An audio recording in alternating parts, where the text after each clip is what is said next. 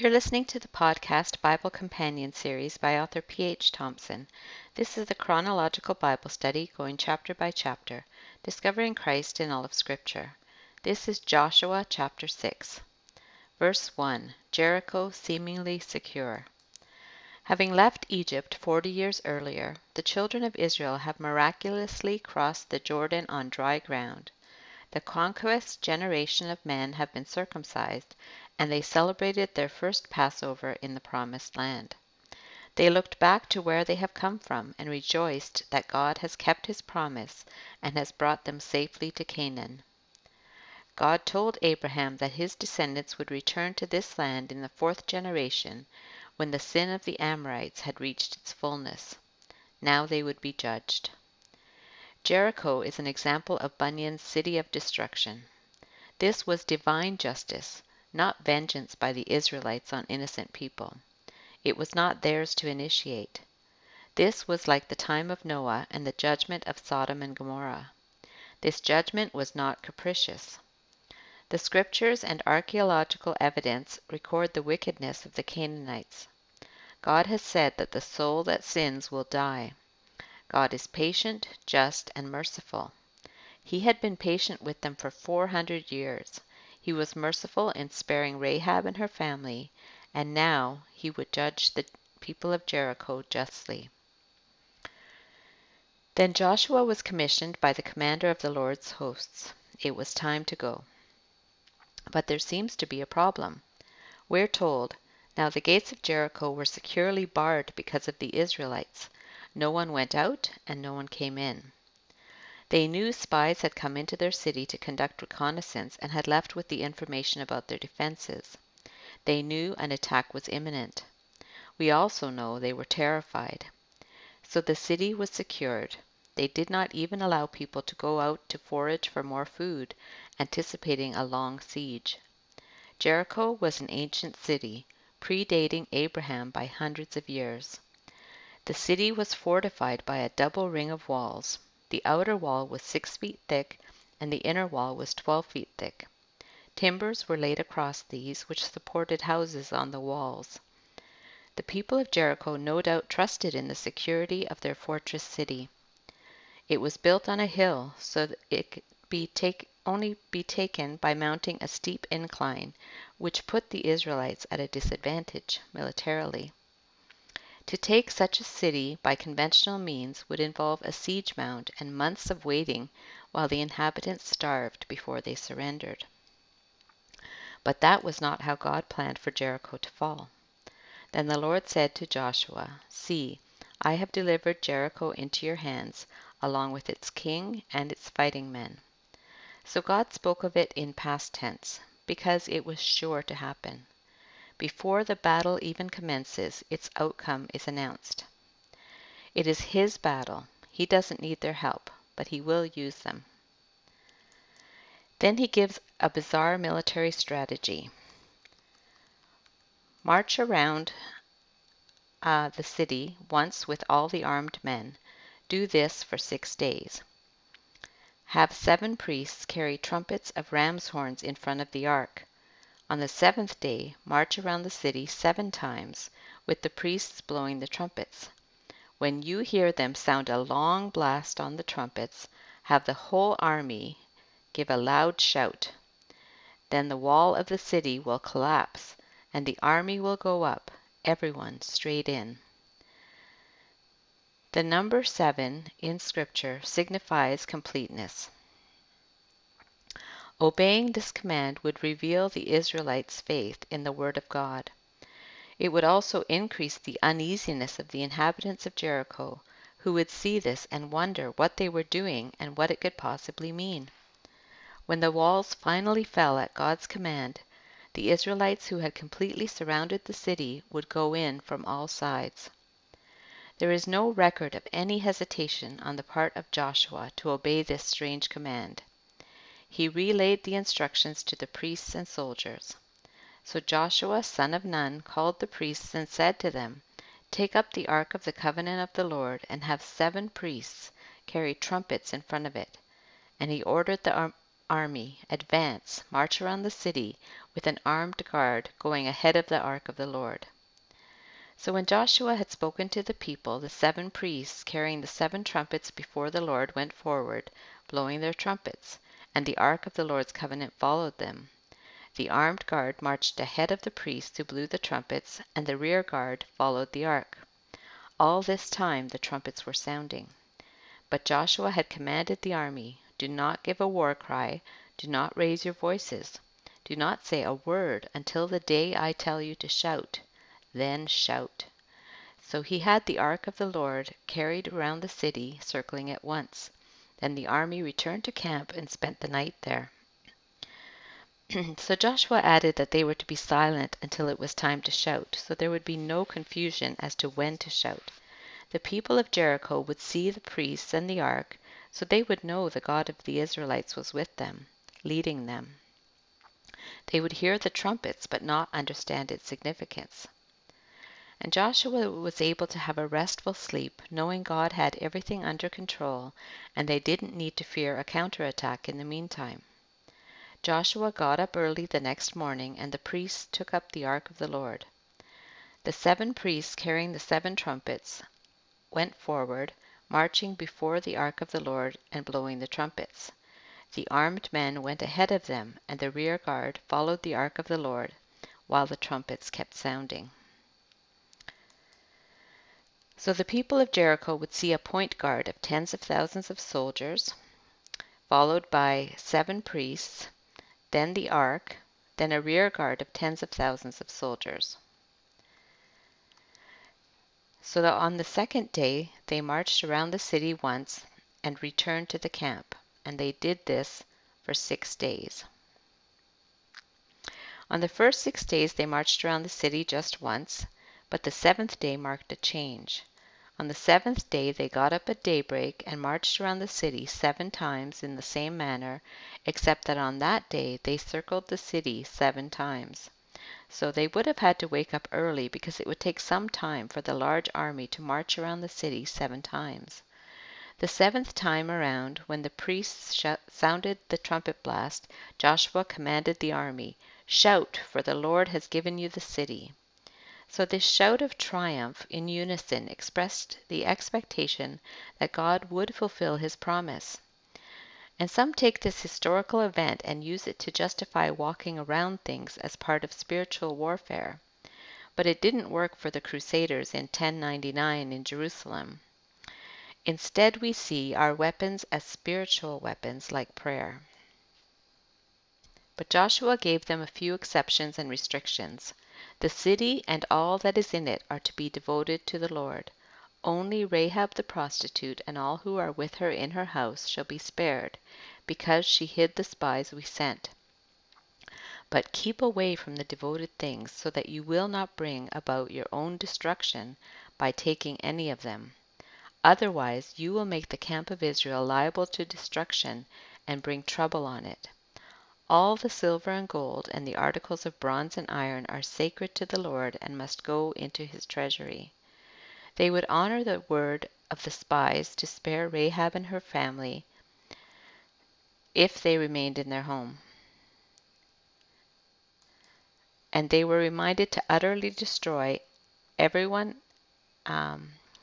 else and bring all the valuables or spoils of war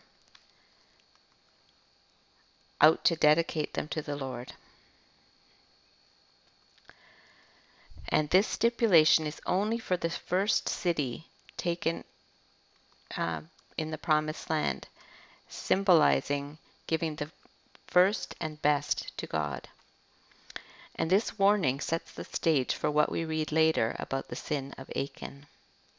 So this complete destruction of everyone in Jericho has led some people to either spiritualize the event, reject it outright, dismiss it as genocide, place a false dichotomy between the angry God of the Old Testament and the loving God of the New Testament, or see it as a foretaste of the final judgment to come.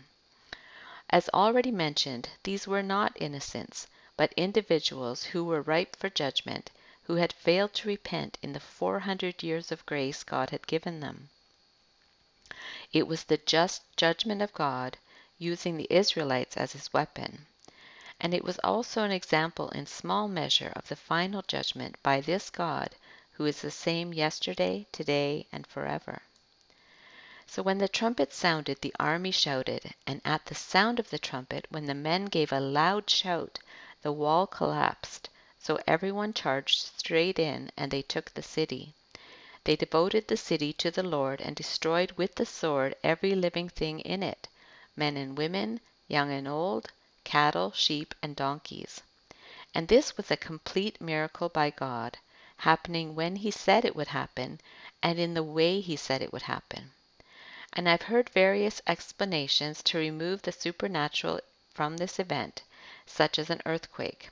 But it doesn't say God used an earthquake, even though he could have if he wanted to, since the world is his to use as he wishes. The walls fell because, after the seventh time around the city, the trumpet sounded long, and the people shouted, and God caused the walls to crumble as if they were made of sand. And this was the second miracle God performed in Canaan. Joshua said to the two men who had spied out the land, "Go into the prostitute's house and bring her out and all who belong to her, in accordance with your oath to her." So the young men who had done the spying went in and brought out Rahab, her father and mother, her brothers and sisters, and all who belonged to her. They brought out her entire family and put them in a place outside the camp of Israel. So these two men knew where her house was located, and so there would be no mistake. They were tasked with securing Rahab and her family to safety outside the camp of Israel before everything else was destroyed. The part of the wall where her home was must not have fallen before they were removed safely.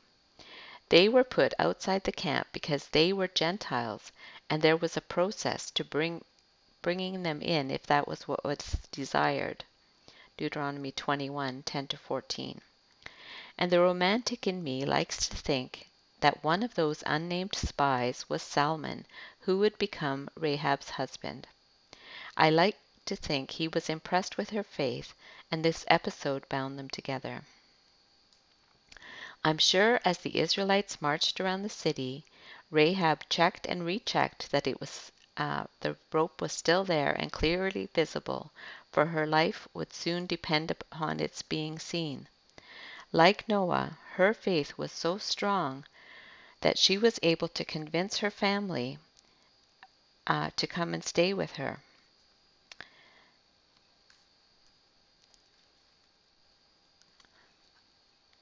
Every one of them was spared. Compare that to Lot, whose sons-in-law mocked him when he warned them of the coming judgment. And it seems Joshua didn't need the report of the spies in order to know to attack the city. So why were they sent? Because the sovereign God was searching out a particular woman to be saved. Then they burned the whole city and everything in it, but they put the silver and gold and the articles of bronze and iron into the treasury of the Lord's house. When the ancient site of Jericho was excavated, there was evidence of a burn layer dated to the spring because of the grains found there, which agrees with the biblical record. But Joshua spared Rahab the prostitute with her family and all who belonged to her, because she hid the men Joshua had sent as spies to Jericho, and she lives among the Israelites to this day. So Rahab and her whole family were spared, but the comment that she lives among the Israelites to this day instead of they lived implies that she alone had faith. The rest of her family were spared from death, but had no desire to be a part of the nation that had destroyed their city. They likely moved to another town in Canaan, only to be attacked later by Israel. So this chapter shows both gracious salvation and horrific judgment. At that time Joshua pronounced this solemn oath: "Cursed before the Lord is the one who undertakes to rebuild this city, Jericho. At the cost of his firstborn son he will lay its foundations, at the cost of his youngest he will set up its gates." So God through Joshua cursed anyone who would rebuild this city. He destroyed. It lay in ruins for 400 years, and while the area around it was later occupied to some extent, as we see in 2 Samuel 10:5, during the reign of King Ahab, a man named Hiel rebuilt Jericho and experienced this curse by losing his eldest and youngest sons. 1 Kings 16:34 says, "In Ahab's time, Hiel of Bethel rebuilt Jericho. He laid its foundations at the cost of his firstborn son Abiram, and he set up its gates at the cost of his youngest son Segub, in accordance with the word of the Lord spoken by Joshua, son of Nun." So we don't know the circumstances of the death of his sons, whether he sacrificed them or whether they were killed tragically in the construction of the city, but the word of God was fulfilled either way. So the Lord was with Joshua, and his fame spread throughout the land. And this fulfilled God's word that he would be with Joshua. He became famous in the land and began to fear the Israelites. People began to fear the Israelites. Scarlet threads. So what scarlet threads or hints of Jesus Christ or application to the gospel do we find in this chapter? The time had come for the judgment of the Amorites, whose iniquity had reached its full measure. God is patient, giving opportunity to repent. But soon the day of grace will be over and judgment will fall. A greater Joshua will bring judgment to a wicked world that refuses to repent. God promised that Jericho would not stand. He also promised that sin would no longer be our master, controlling us. This battle plan would seem foolish to anyone who did not have faith in the Word of God. The preaching of the gospel appears as foolishness to unbelievers. Joshua got up early to obey. Whenever you see the phrase got up early in Scripture, see what follows it. Sometimes it is to obey, as here, and in Genesis 22:3. Other times it is to disobey, Exodus 32:6. And Jesus got up early to pray alone. So the ark, a symbol of God's presence and the atonement, were central to the victory. And this points to Jesus, who is God with us, and whose atoning death gives us the victory. And although the victory was God's, the people had to demonstrate faith in His word and stick close to the ark. Hebrews 11:30 says, "By faith the walls of Jericho fell after the army had marched around them for 7 days. The trumpets sounded long and were followed by a shout to signal the victory to come." Balaam's prophecy predicted their coming king, the Messiah.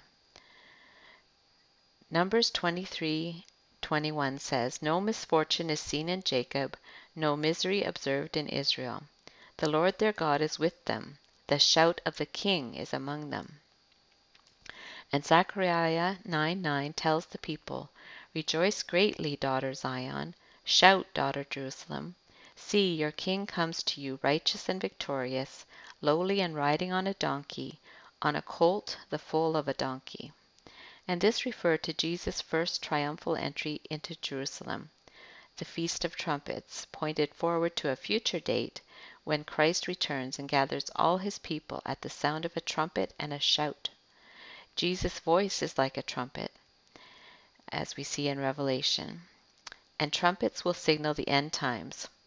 Also, Isaiah compares preaching to the blowing of a trumpet. Imagine the noise when the walls of Jericho fell. But at the end, God will shake the heavens and the earth. How terrifying it must have been for the people of Jericho to see the wrath of God advancing toward them and be unable to escape it. This is the horrible situation of the unsaved, even if they are unaware of it. And when they finally become aware of it, it is too late. Words cannot express the greatness of the terror they will feel or the anguish of regret they will experience for all of eternity. If only they would heed the warning now to flee the wrath to come, as Rahab did. Rahab and all who were with her in her house were saved. Everyone else was lost. All who are in Christ will be saved, and all those outside of him are lost. God saved an unlikely person from the city of destruction, and she had the honor of becoming the ancestor of King David and later of Jesus Christ. Rahab and Salmon had a son, Boaz, and Boaz was the father of Obed, Obed the father of Jesse, Jesse the father of King David. And from the line of King David and from the tribe of Judah came the promised Messiah, Jesus Christ, our Savior and Lord. That's from Francine Rivers' book, Lineage of Grace. So her faith, Rahab's, is praised in the Hall of Faith in Hebrews 11. By faith the prostitute Rahab, because she welcomed the spies, was not killed with those who were disobedient. And James uses her as an example of faith in action. In the same way, was not even Rahab the prostitute considered righteous for what she did when she gave lodging to the spies and sent them off in a different direction? And the curse pronounced on whoever rebuilt Jericho came true even after hundreds of years, because God means what he says.